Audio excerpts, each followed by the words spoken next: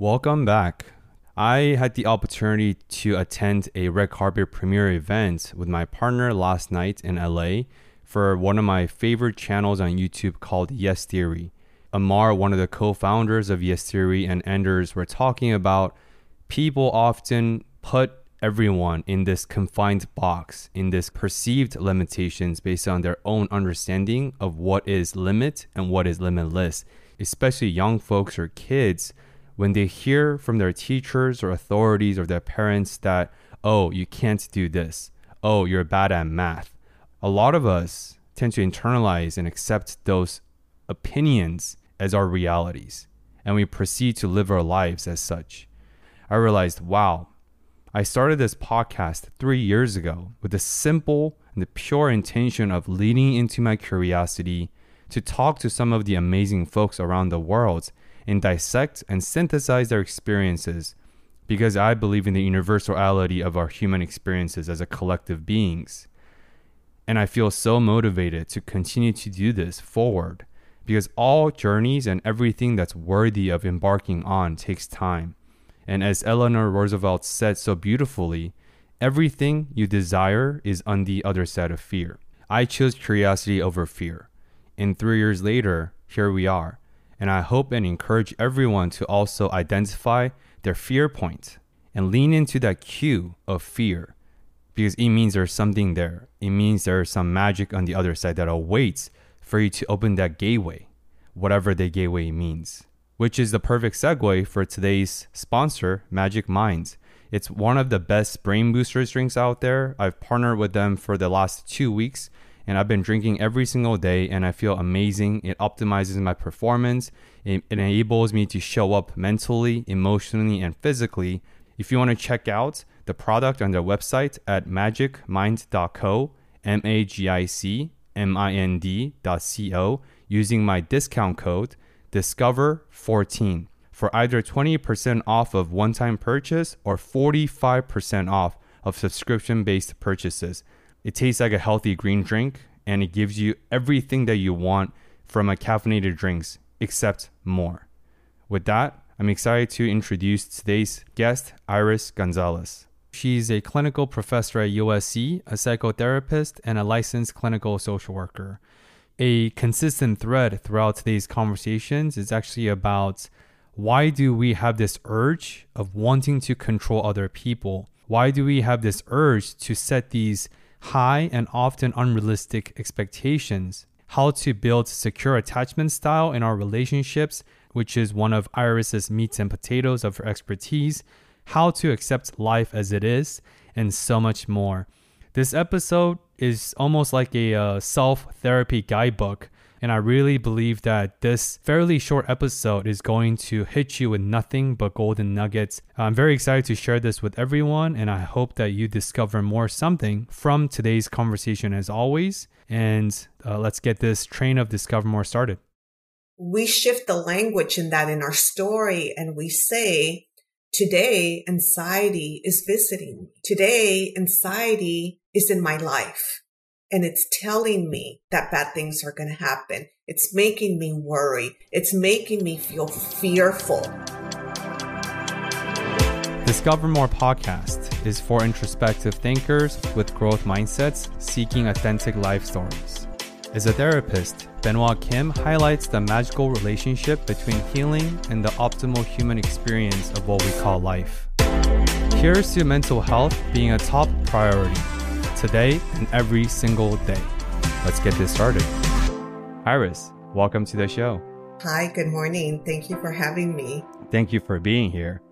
So the way I want to start this conversation is about saying yes. And why do you think that magic awaits on the other side?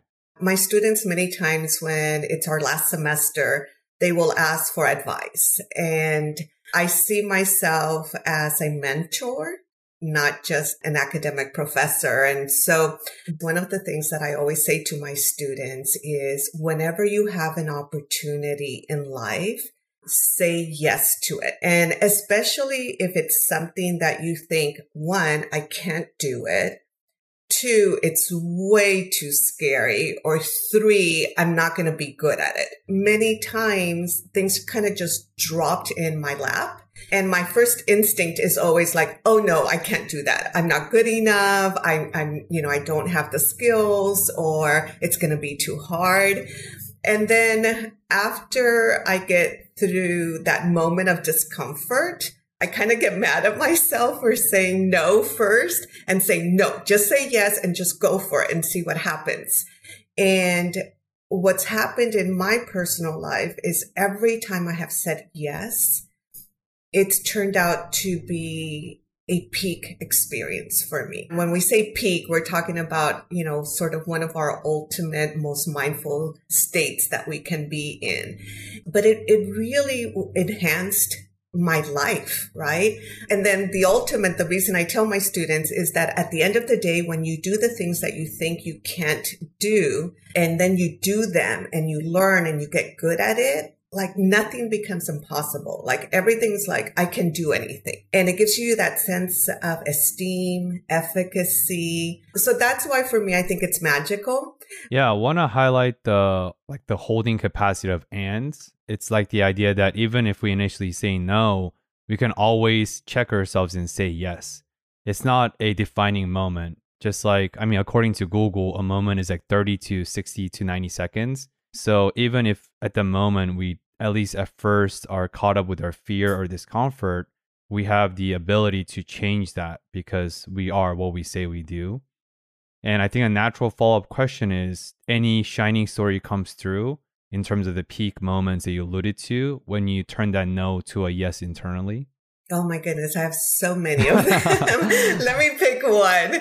And I'm a social worker by training. And when I went into the field, I really wanted to just help others. I wanted to be a community social worker. I wanted to be out there in the trenches. And I remember when I was invited to take a position at USC, and what that meant was that I would support the students in their placements.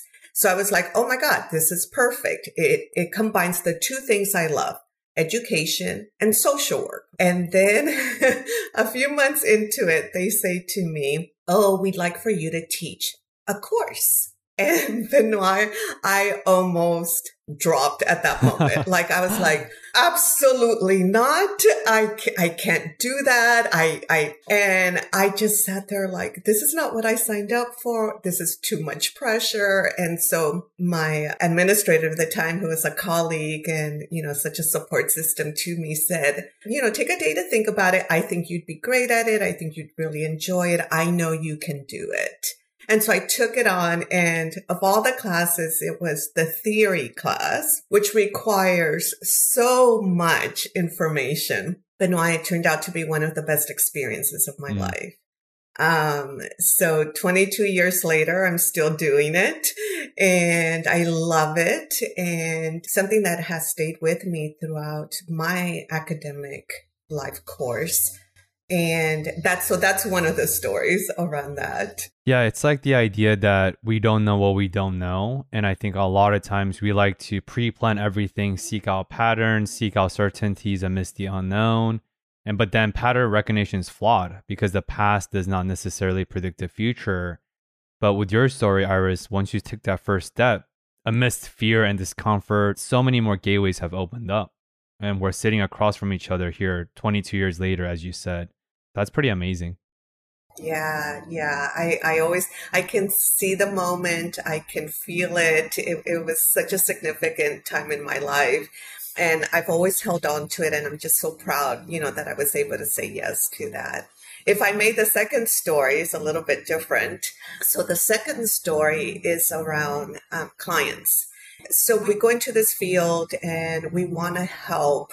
I wanted to work with children in particular that were being abused. I wanted to work with women who were being oppressed. I wanted to work with those that were underrepresented. So, I was really clear, right, in sort of my ideology of who and what I wanted to do in the field. I had a colleague who was doing groups for the court that worked with domestic violence perpetrators.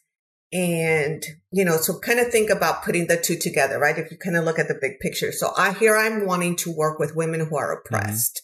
And we know in domestic violence, there's also men in particular. In that time, my emphasis was women. And my colleague was going to go away on maternity leave. And she said, would you be willing to take my groups and help me through, the time that I'm off during maternity leave?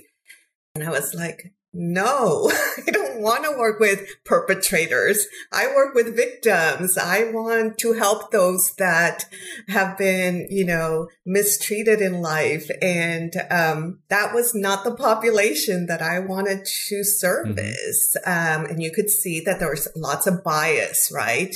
In that this was very early in my career. But again, kind of did the same process, kind of sat with it. You know what? I'll do it. And that required me to do groups of primarily male gendered individuals in the evenings, large groups that were court mandated, who were there because they had been found guilty of harming, right, someone. Here I am sitting there. I'm in my early 20s, so very early on in my career.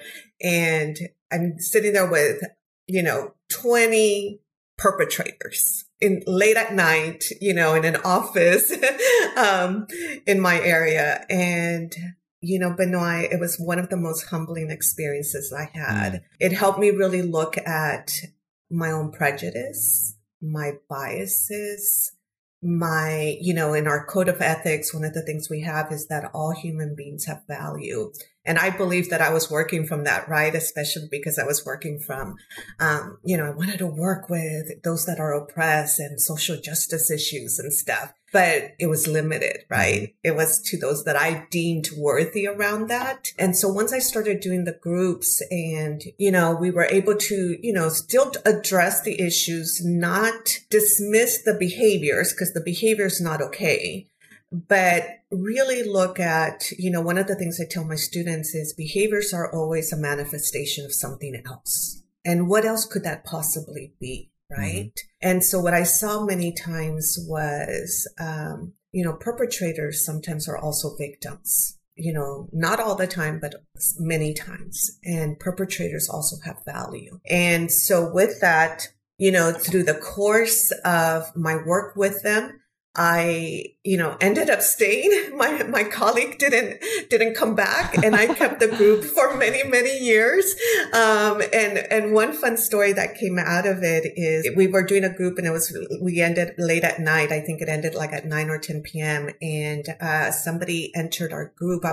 You have to if you put it all in context, clients who are court mandated have to pay to attend groups.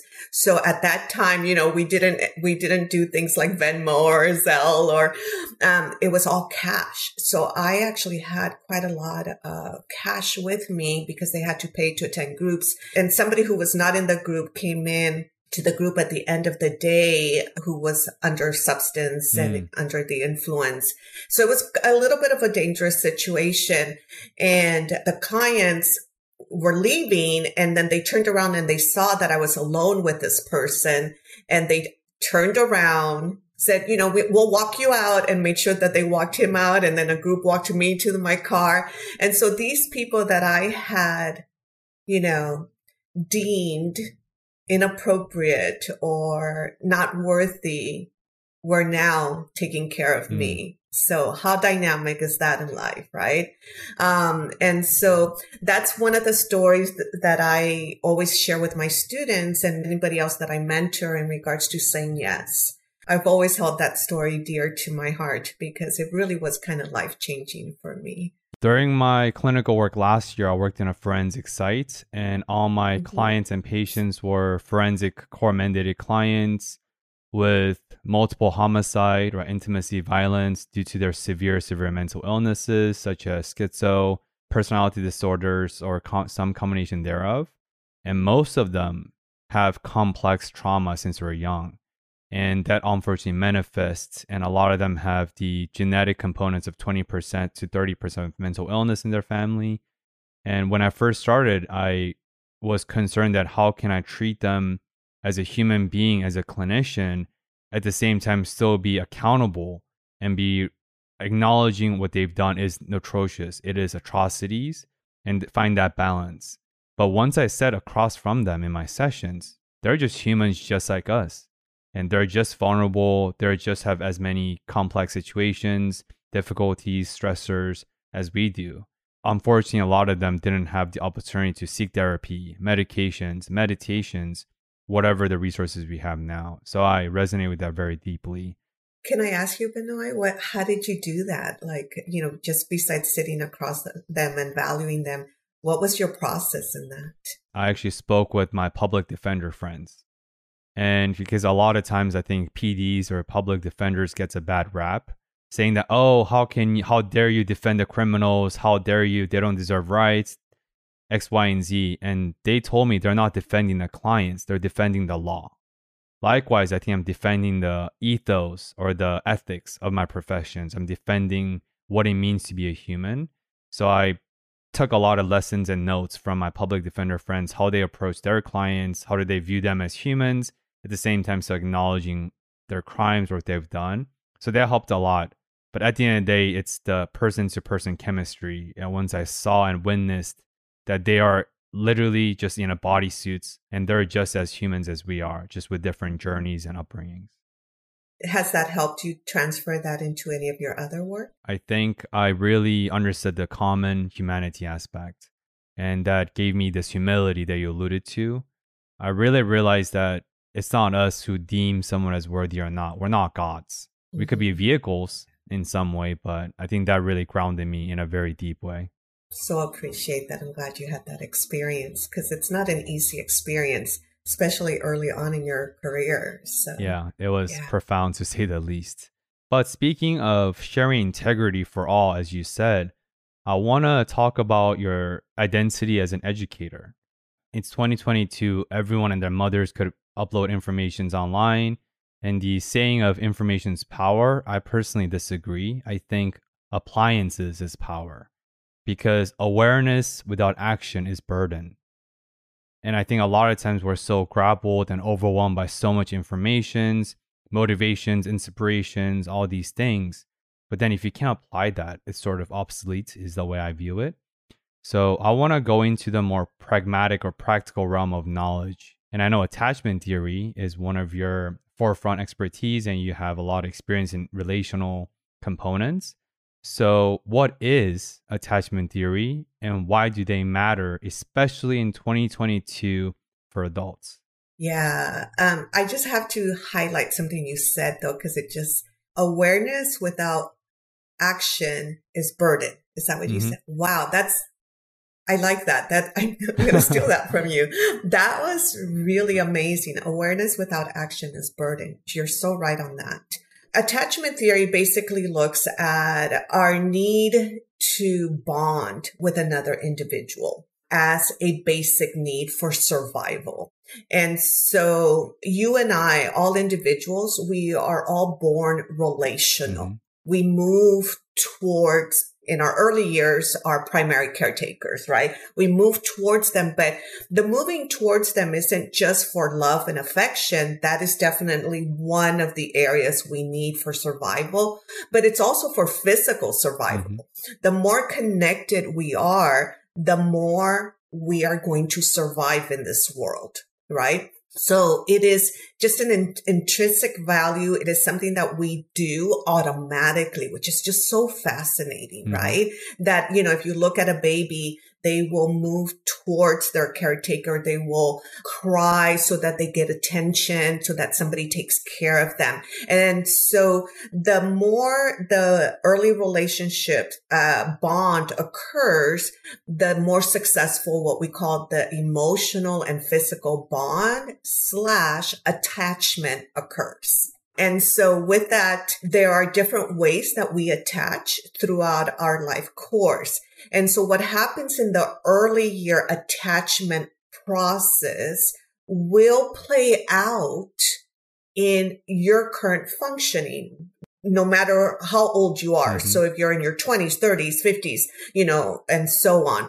And so if you're ever interested in why am I this way in a relationship, you can explain it based out of attachment theory. So just to kind of clarify, so theory basically explains human behavior. So there are many different theories that tries to explain why do we do why we do. That's why theory is actually, one of the reasons I love it and I'm fascinated by it, because, there's so many theories that can kind of share their sort of tenets of why we do what we do. And so with attachment, it's relational. And most of us are very interested in relationships. And so in order to develop what we call the ultimate attachment is to develop secure attachment. So in secure attachment, we look at concepts like the secure base. Right. So the caregivers make sure that the child's needs are met securely. Right. So if you're hungry, you're being fed. If you're tired, you're being held, you're put to sleep,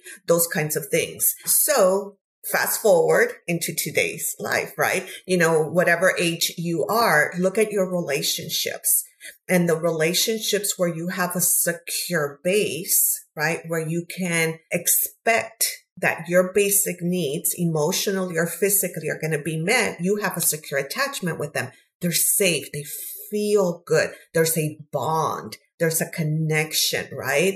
You move towards them versus away from them. Okay. The other thing is, in order to develop that secure attachment, you have to have what's called the safe haven. And that's kind of like a term, right? But what it really means is that there is a space, right? Be it with a relationship, but in your environment where it's safe, where you can be your true self. So an example of that is between a child and a caregiver. That child can have a tantrum. That child can, have a bad day. And they're still going to be loved and they're still going to be taken care of. And, fast forward into how you and I are today in our relationships. If we have a safe haven where, we can come home and just kind of like drop our mask, right? Because, when we're out in the field or working, you have to be a certain persona. You always have to be professional. And sometimes you have to modify your emotions or your thoughts because it's not appropriate to say everything that comes up, for you. But when you come home, you can be like, oh my gosh, this is what happened. Or you could have a bad day, right? Where you're just maybe in a bad mood or you say things or do things, but yet it's safe, right? You can be what we call the true self. So when you have that security in a relationship, it makes such a difference because not only is it an intimate relationship, but it's a sense of security. Okay. And then the other one is that even if that person is not around you, they have your back. So, a child learns that my mom, my dad are going to pick me up from school, even though I can't see them, right? Or even if I can't tell time, right? Little kids can't always tell time, but they know that at the end of the day, there's going to come mom and dad and they're going to pick them up, but they can depend on that, right? In adulthood, that plays out in, even though I might not see you, I know that you're there for me. So a boys' weekend or something like that, and they go off to Vegas, you are secure that even though you are physically separated and there could be possible, attractions, that your relationship is safe. And that's what a secure attachment does. And all of us is really identify, let's look at how you grew up and was that attachment a secure one or an insecure one? And then if it's insecure, how can we move towards secure attachment? Because the secure attachment is not just about having that sense of safety, but it's about being able to be in relationships in a healthy way. And so the insecure types tend to be, where we are unsure, in ambiguous relationships where we're doing these dances. I connect, I disconnect, or I avoid, as soon as you get a little bit close to me, let me move back because you're going to be dangerous to me. Right. So that's a little bit of what attachment theory is. So I want to talk about the other side as you talked about, which is the anxious attachment style and avoidant personality. Some of the most difficult people I connect with clinically or just interpersonally are folks with avoidant personalities. And in my experience, a lot of avoidant personality types comes with passive aggression tendencies. And I personally view passive aggression as like a disease because you don't know when it's going to trigger, you don't know when it's going to implode, when it's going to bring out the internal to the external. So can you talk about in between the avoidant personality type and the anxious attachment style and what sort of impact that could have in a relationship, romantically or otherwise? Yeah, yeah. And absolutely. So, your demographic is all about love and work. The developmental stage, yep. Right? So it's a lot of identity around relationships. So there are two, insecure or anxious insecure attachments. And so we break them down into what we call the ambiguous and the avoidant. So the avoidant attachment comes from the experience that we internalize from early childhood experiences. And remember, so much of this experience is at a subconscious or unconscious level, meaning that we're not really aware of it, but we're projecting it. We're playing it out in our day-to-day lives.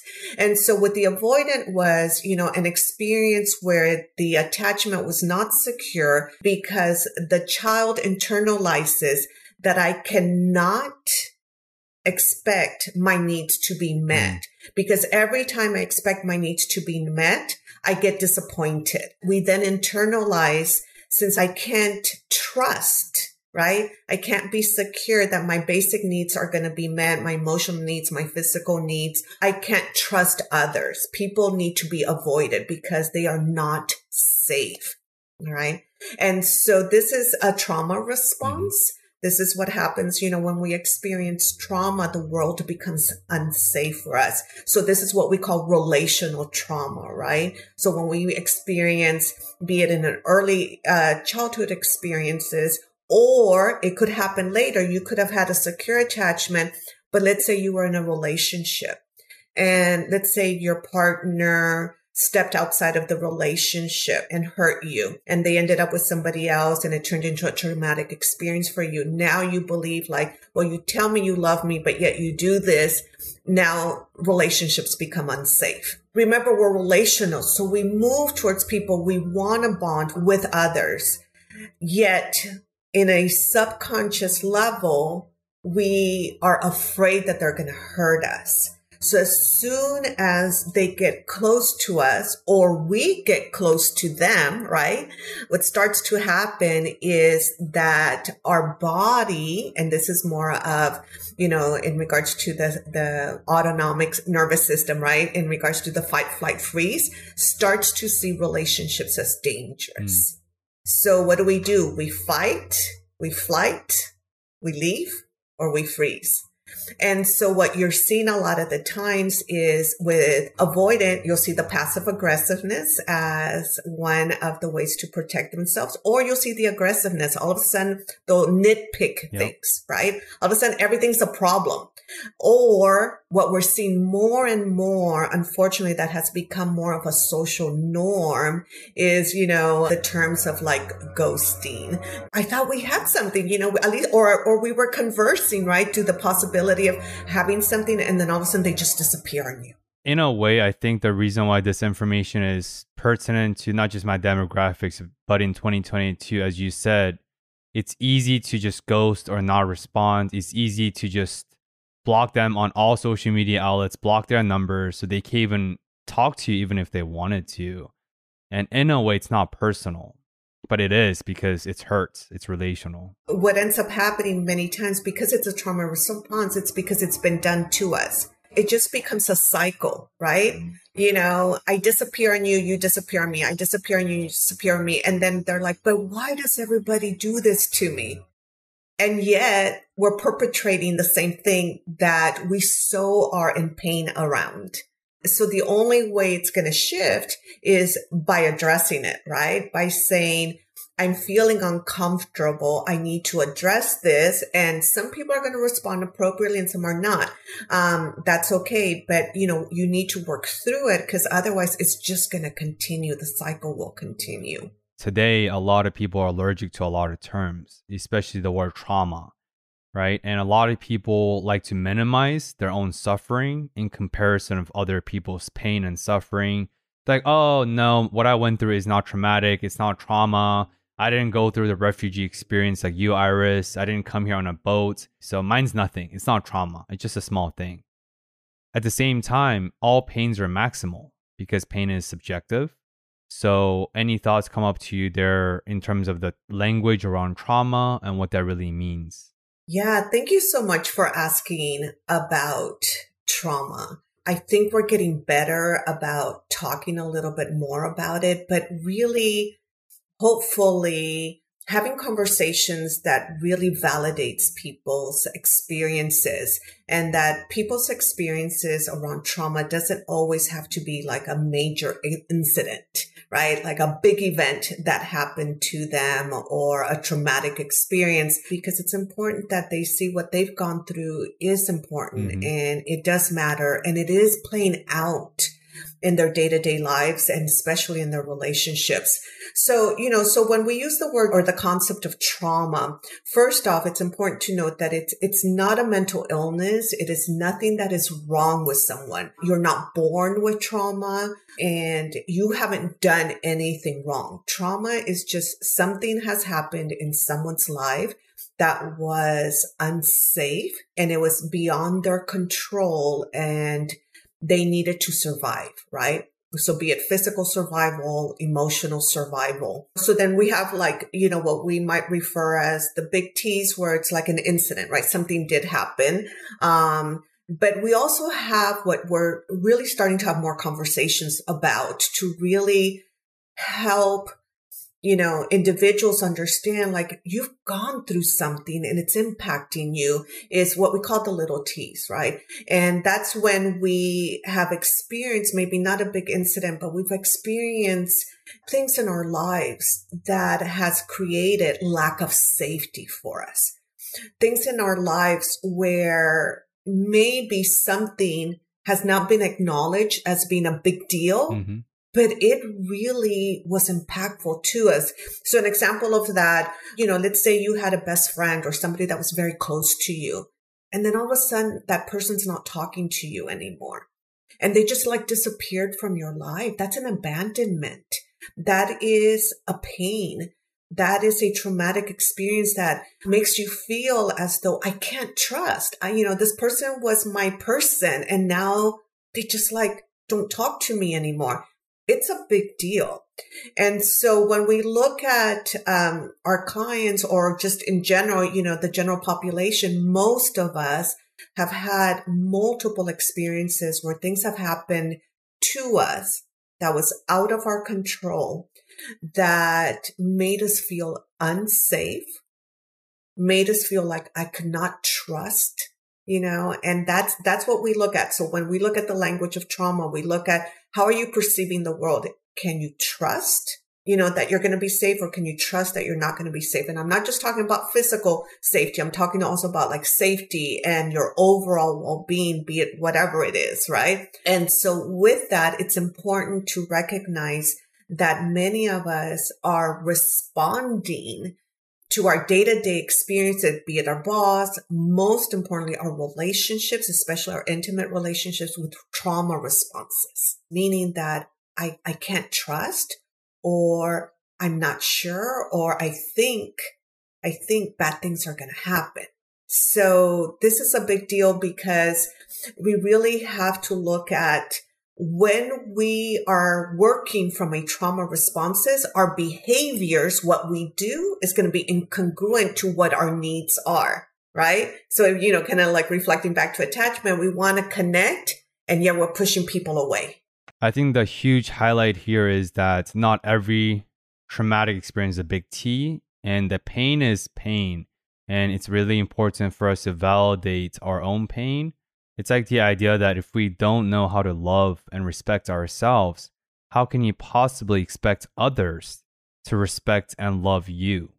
And a lot of times people who lack the ability to be self-compassionate, lack the ability to self-love due to trauma or hardships or attachment issues, it's often hard for them to love others. And it's not really their fault, but it's just a cycle of this vicious cycle we've been talking about. So I want to relate that to this idea of control that you alluded to in your response. I think a lot of times now, a lot of folks have this skewed expectations of what reality should be based on their own understanding and experiences, like the pattern recognitions we talked about in the beginning. And they want to maintain control. A lot of us feel like we can control the sequence of life, even though that's pretty funny as a baseline.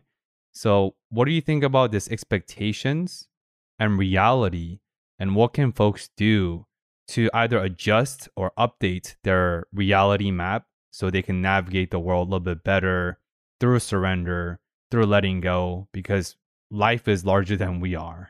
A lot of people are struggling or suffering, or things have happened to them. So starting there, like really recognizing that your reality, your experiences are real and they're valid. And sitting with that a little bit, because we actually try not to sit with that. Mm-hmm. And that's why it gets complicated. That's why it plays out when it's not supposed to play out, right? And so when we actually sit with ourselves and demonstrate some compassion, some care to ourselves, to our experiences, to our pain, then we're going to start to let go of some of that control and some of that expectation. And a lot of my clients and even students will say to me, well, how do you do that? How do you show compassion to yourself? And I say to them, when you're asking me that, I can see that it's a hard question, right? Because you haven't practiced it. You don't know how to do that. So the best way of doing it is to look at how you are with others. Most of us are really compassionate, very caring, very accepting, very validating to friends, to family. So whatever you're doing with them, when you're like, oh my gosh, you really did go through a hard time. Oh my gosh, I am so sorry for what you went through. Or, what do you need today? That's what you need to give back to yourself. Okay. If you want to get a little bit deeper, another way of doing this is, in the field, we call it the inner child work, going back to 10-year-old Benoit and saying, what did he need when he had a hard day, when he had a disappointment, when somebody was mean to him, or when he wasn't feeling good? And you would never say, avoid, pretend it didn't happen, just move forward, stop feeling. You would never say that to a 10-year-old. You would give him a hug, or you would say, everything's going to be okay. Let's get through this, right? And so, that self-compassion is so missing in our world right now, because we've kind of lost this connection with ourselves, but also with others. So, the reason we want to control others and the reason we have such high expectations or have expectations is because we're feeling out of control. It's that simple, right? So once you are in control of your psyche, once you're in control of yourself, once you are able to self-regulate, once you are able to honor the good parts of yourself, but also the vulnerable parts of yourself and even the bad parts of yourself, right? So that you can work towards getting better. You're going to let go of control. There's a book called Choice Theory. The only thing we have power over or control over are the choices that we make in our lives. Mm-hmm. But in order to make those choices that are, helpful to us, we got to let go of trying to control others. So rather than controlling, let's say, your friend or your significant other, you choose, right? Your choice, you choose the relationship. When we have expectations, usually they're unrealistic. And those unrealistic expectations, we set them so high mm-hmm. because we're already setting ourselves up for failure. It's that self-sabotaging mentality. And then that's also true about controlling others. When we try to control others, we feel out of control, but we're also just pushing people away through control. I love the choice theory because a lot of people might be like, wait, so there's nothing we can do in life. Life just happens to us and we have to sit there and take it. It's like, no, you don't have control of the situations, but you have the control of how you respond to that situations. And that is a lot of power and ownership once you reclaim it. And I just want to put that on the messaging board because life happens and the emotions of life doesn't stop. Whether you're dealing with emotional challenges, life challenges, loss and grief, family drama, life doesn't stop. You still gotta work, paychecks, pay your bills. Given all that context, in addition to that, you wanna gain control of other people's behaviors who are different from you, who are different genetic makeups. It is a recipe for disasters. But if you just fixate it on what can I do in this moment to what's happening, then I think that's where the power lies. And if I may, I want to highlight that point because once we let go of controlling others and take the risk of looking inwardly in ourselves and what can I control, then you're going to live a fulfilled life. That's like the $100 million question. And the answer is, stop controlling others and look at what can you control, which is only yourself. And then you're going to move towards who your ultimate self is emotionally, physically, relationally, all of that, right? So it does take a lot of responsibility. So, when people get caught up in this whole expectations of others and controlling of others, talking about others is because they want to avoid themselves. It's an avoidant behavior. Right. And all that's doing is it's easy to see others' mistakes, but whatever you're seeing in them, it's about you. Yep. So we have a lot of fun with that. We call it projection, right? So whatever you're complaining about somebody else, that's your issue. It's that simple. And oftentimes it's simple, but it's not easy. And a lot of times truth is that simple. But because it's so simple, people don't want to accept it. They're like, no, they can't be it. It's deeper than that. Not always, right? So in terms of, I want to provide something more specifics. So for those who have maybe not heard of inner child, you describe it beautifully. Just lean into your childhood self and what did he or she or they need during that time and just replicate that. If you can curate some bullet points in a simple inner child work guidebook, and you can hand that guidebook to every listener listening, what would be some of the bullet points in that inner child work? The workbook would look something like this. Like the first thing you would do is get connected to who you are. And our entire life experiences, regardless of how old you are, is experiences, be it memories, age, whatever. So sometimes when people have a difficult with that, I say, just choose one picture that you liked of your childhood. Doesn't matter how old you are. You don't have to have memory. Some people say, well, I don't have memory of my childhood. I'm like, that's okay. And then if you don't have a picture, just imagine what you look like, what would you have been like? Were you fun? Were you creative? Were you shy? Were you quiet? Were you outgoing? Whatever it was. Okay. So just kind of stay connected to that because the beauty of our inner child is that that's our most vulnerable self, but yet it's our strongest self. That's the dialect, right? Two things can happen at the same time. Mm-hmm. But the inner child is also the one that's the most honest. And as adults, we have so many masks, we have so many things that we try to let everybody see, like, look how great I'm doing, that kind of stuff. But, deep down inside, we know so many of us are going, to bed at night with so many thoughts that are so harsh or emotions that feel so overwhelming. And that's because we're not taking care of ourselves, right? And life is happening and these little traumas or big traumas are happening. So I would start there. The second thing I would do is I would just ask, what do you need? What did that child need that maybe they didn't get? And identify what that is and give it to yourself.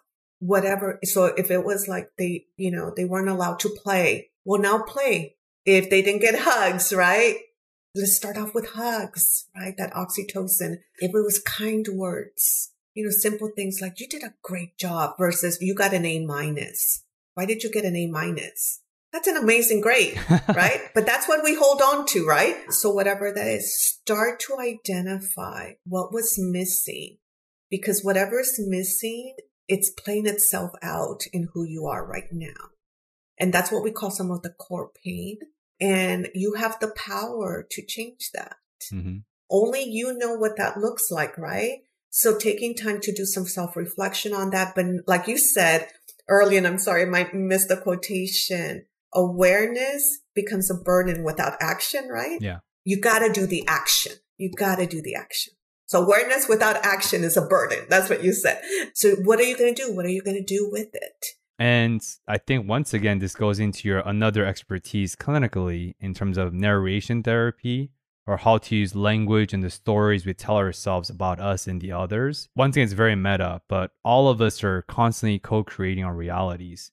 So can you talk about what's an effective way to utilize narratives and narrations to either externalize problems or sort of naming the experience so that it improves our experiences or realities moving forward? Yeah, that's another one of my favorite ones. I think every single person, consciously or unconsciously, is trying to narrate their story. Individuals are like in that stage of like, who do I want to love? And where do I want to work? What's my career? Where do I want to live? Those kinds of things. That's narrating the story.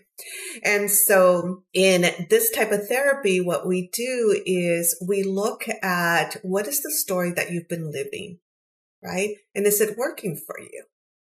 Is it the story that you imagine for yourself? Is the story enhancing who you are? Is it creating the opportunities, but is it bringing you to feel like you're loved and that you have purpose and you're validated and you're moving towards your ultimate self, right? Optimal mental health, physical health, those kinds of things.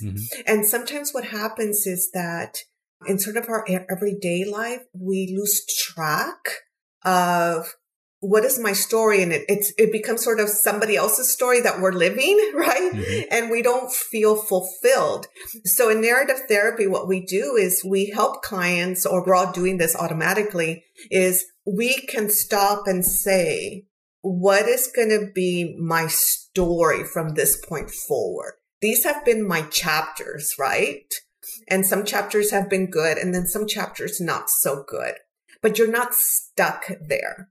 You can now decide, what is your story going to be? So we call it, so we use language, right, to predispose our truth. So how are you going to transform your story? What's your new story going to look like? In transforming your story, you consciously decide, what is my story going to be like?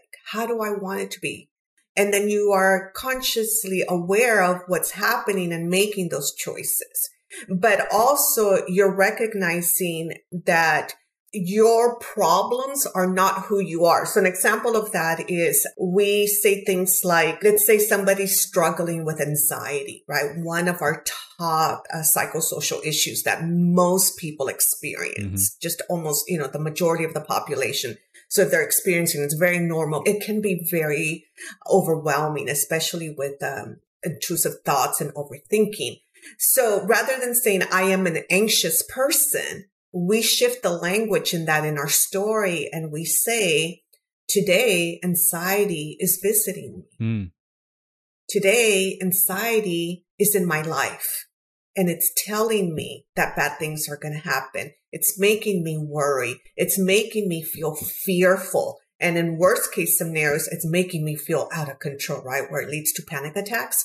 So, so we want to help people know that anxiety is part of their story, but they're not only an anxious person. There's so many other things, right? And so if anxiety is coming to you, do you want it to stay or do you want it to leave? Let's do anything we can to move that anxiety away by getting help, right? Whatever that might look like for the client or the individual or friend or whatever. So in narrative therapy or in rewriting your story, it is such a strength-based perspective. It is such a, individual perspective where it honors who they are, but it also gives them, we talked earlier about that sense of control. What's your story going to be?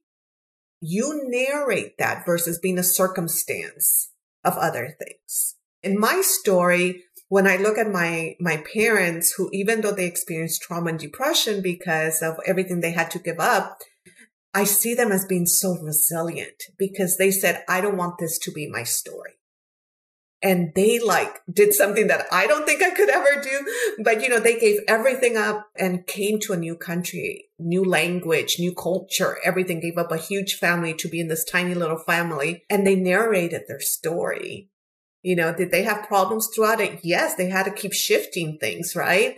So you and I can do that. And it's a great way to really take control of one's life, right?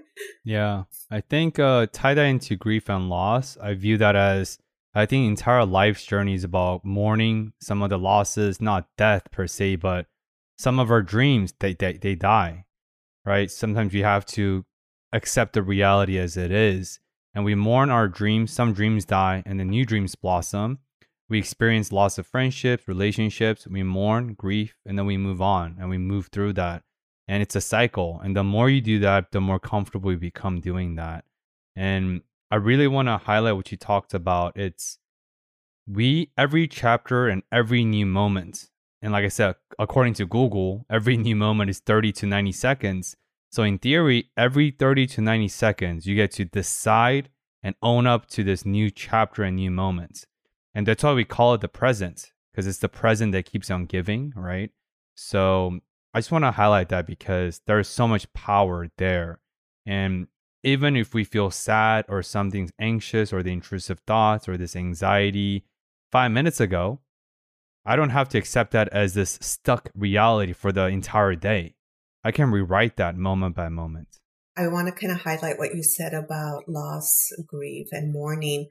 The more we live, the more we say yes, the more we experience life, there's going to be probably more opportunities for losses because things are going to matter to us and things come and go in our lives, right? So there's going to be losses in our lives.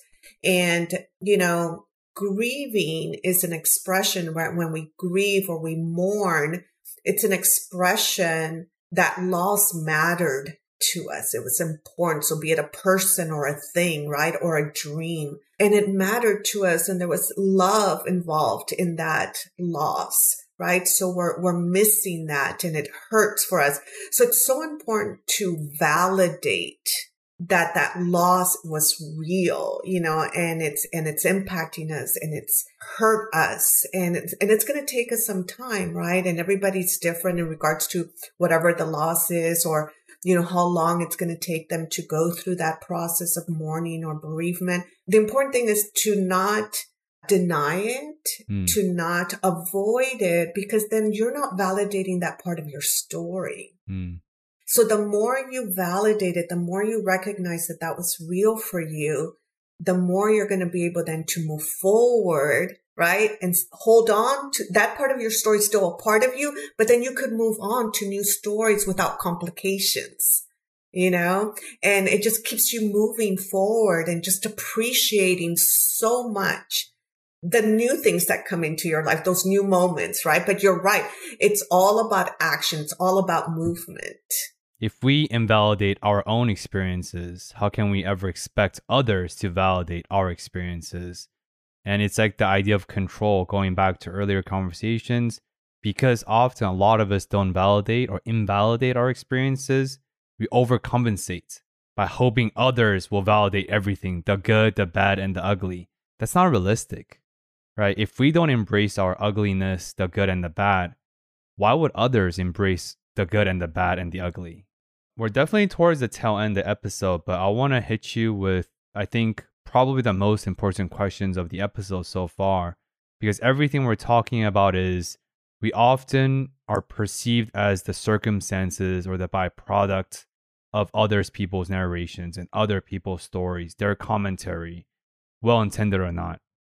And I view life as this sequence of never-ending journey of learning, unlearning, learning, unlearning, etc. What does that mean to you, and why do you think it's important to unprogram a lot of these idiosyncrasies, a lot of these beliefs and ideals, oftentimes false ideals, that's forced upon us against our knowledge to get closer to an inner child, to a full circle?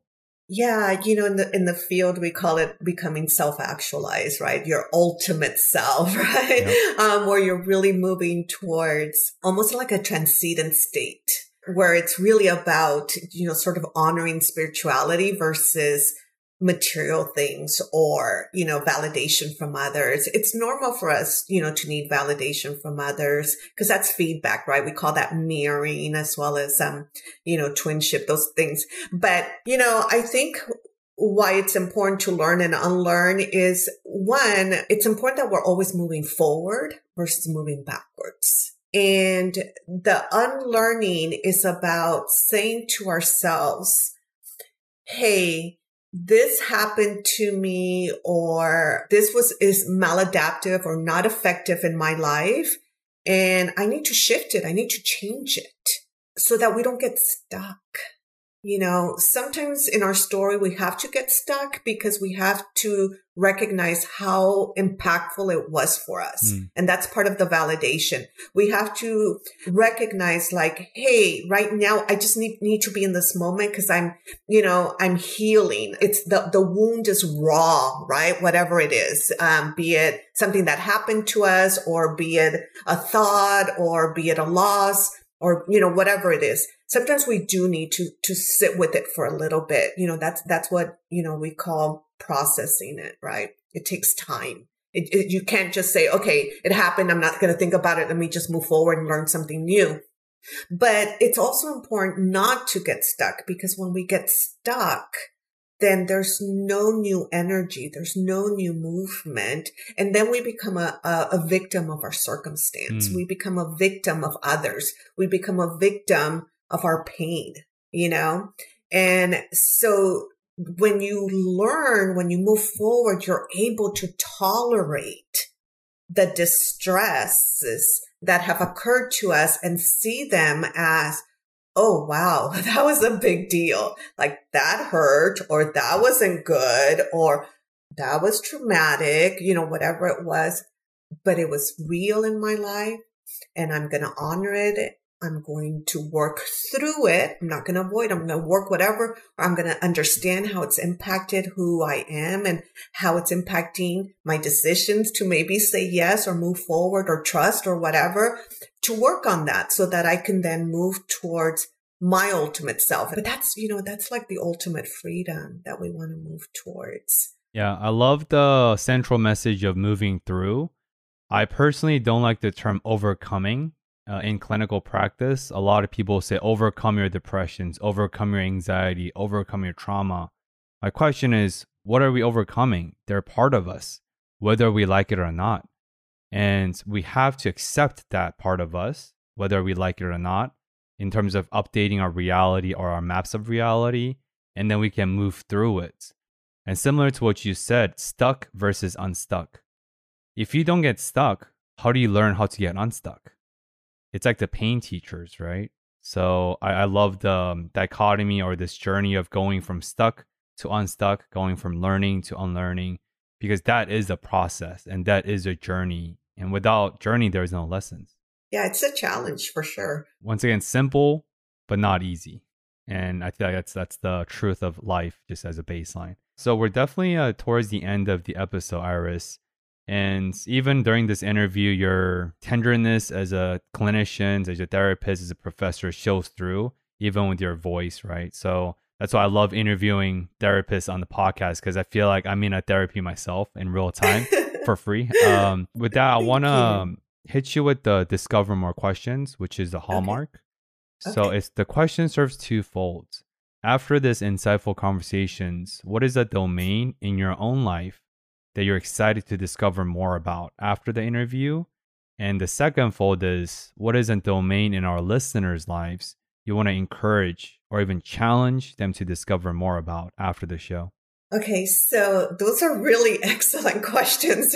My brain is just going in circles here. So the domain in my life after this conversation, one that I think is going to stay with me, that I think you taught me, not so much that I taught you or your audience, that is staying with me, is insight without action turns into burden. And I think for me, as I look at my story and how I'm trying to cultivate it, when does that play out? And am I attuned to that? And what can I do to really move towards action, because I can see that there could be times when it's easy to either intellectualize, pretend that I'm not stuck, or not take action, right? In my own personal experiences. So I want to thank you for that, because that was, like you said, simple but deep. What am I aware of that I need to take action on that I'm not taking action on, that's feeling like a burden in my life? I think that's important for me as far as one of the conversation topics or domains that we discussed. The other thing, again, I just, I'm just so grateful that I said yes to this opportunity, because I've had such a great time having our conversation with you and getting to know you as well, and just all your insights, and hopefully, support your audience as much as possible in their journey. For your audience, what I would say is, one, what I hope they take from this conversation is the domain of saying yes, especially to things that are hard. I just, the freedom that it's going to bring you, and that sense of accomplishment, but also esteem, and that ability that if I can do hard things, I can do anything. It's just going to create so many opportunities, but just open up your world, right? And of course, that's with boundaries. It's not just a yes to everything. Yep. It's a very thoughtful yes. The second thing I would say is we did a lot of conversation on validation of people's experiences, and that might look like a little trauma or a big trauma. But it also could be other things that are going on, be it, their attachment style or even their inner child, right? And really to slow down, so that the word that would capture that, to ask themselves on a day-to-day basis, have I been compassionate to myself today? Am I practicing compassion to myself? I think when we slow ourselves down and do some self-reflection at the end of the day, and really sit with ourselves for a little bit, right? In that mindful state of today. How am I today? What do I need today? Be it that inner child or that adult child, doesn't matter. Where's my compassion, right? On a spectrum, did I show it? Did I not show it? And then towards others. Such a simple practice. It's just such a hard practice. Yeah, no, like I said, I love our classes. I love the way you teach, and I'm honored that you took away something from these conversations. And that's my hope. So it's a mutual process, right? When the intention is there, when the respect is there, when the awareness is there, through a free exchange of conversations, ideas emerge. And I think that's what makes conversations and storytelling very powerful. One statistics I want to share in terms of self-compassion versus compassion for others, I think the latest research shows about 78% of us extend more grace and compassion for others than self-compassion. 78%. That means most of us are in that category. And just let that sit with us. What does that mean, that we care more about other people than ourselves? Because this is cliche, but you can't pour from an empty cup. We must be fulfilled for us to fulfill other people. And that's just what I want to leave in response to what you just said. Yeah, thank you for that. Yeah, absolutely. If I may, it goes into, like I said, a lot of people are like, I don't know how to show compassion, but they know how to be kind to their friends. They know how. Then I'm like, okay, whatever you're doing to your friends or to others, do it to yourself. So yeah, thank you for that. That's an amazing statistic. This is where I roll out the red carpet for you. I know you're not a content creator or have anything to share, but if some of the listeners who were gracious enough to tune in for this episode, they have more questions about attachment style, inner child work, emotionality, everything in between, and they want to just follow up with you, where could people connect with you, maybe find you, and just to bring some of these insights and gain some more action steps by following through? Yeah, absolutely. So I have a practice in Orange County. So I'm available either via email address that I use for my professional work. And they can reach out to me that way, and I can provide you with that information. Also, they can find me at USC. They can find me on campus. Yep. When I'm teaching, I always welcome conversations, and am open to talking to anyone, especially in regards to continued growth. Perfect. And then I will include all that information in the show notes. As a podcaster, I have to do the marketing, SEO, social media, team management, outreach, which are the parts not as enjoyable because that's not really storytelling. But this is a part that really drove me to start this initially as a passion project, now as a business, because these conversations are so rare nowadays, right? Everything's about instant gratifications, expediency, convenience, 5 seconds, headliners, reels. But I believe in long form conversations because I think the essence of life are in the gray, and that's the nuances. So I very much appreciate your time today. Seriously. Yeah, thank you so much. I mean, this work that you're doing is so important, not only for your own personal growth, but for your audience, those that you're reaching. Oh my goodness, that's amazing that you're doing this. And I love your creativity around it.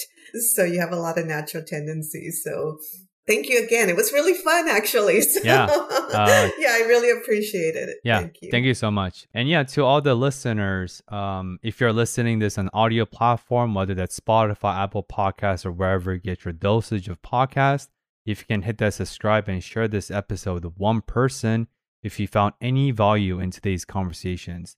That's how you motivate me to seek out these amazing folks around the world, around different disciplines, so that we can all collectively discover more insights, discover more actions and toolkits to enhance our life little bit by little, because life definitely isn't easy. And if you're watching this on YouTube, please hit that subscribe button and like. That also helps to propel the channel forward so I can recruit more amazing guests as the channel and the show grows. With that, I always appreciate everyone's attention and curiosity to tune in to discover more something, whatever you want to discover more about. And as always, your attention is immensely appreciated, and I hope to see you again at the next week's train of Discover More. Thank you for listening.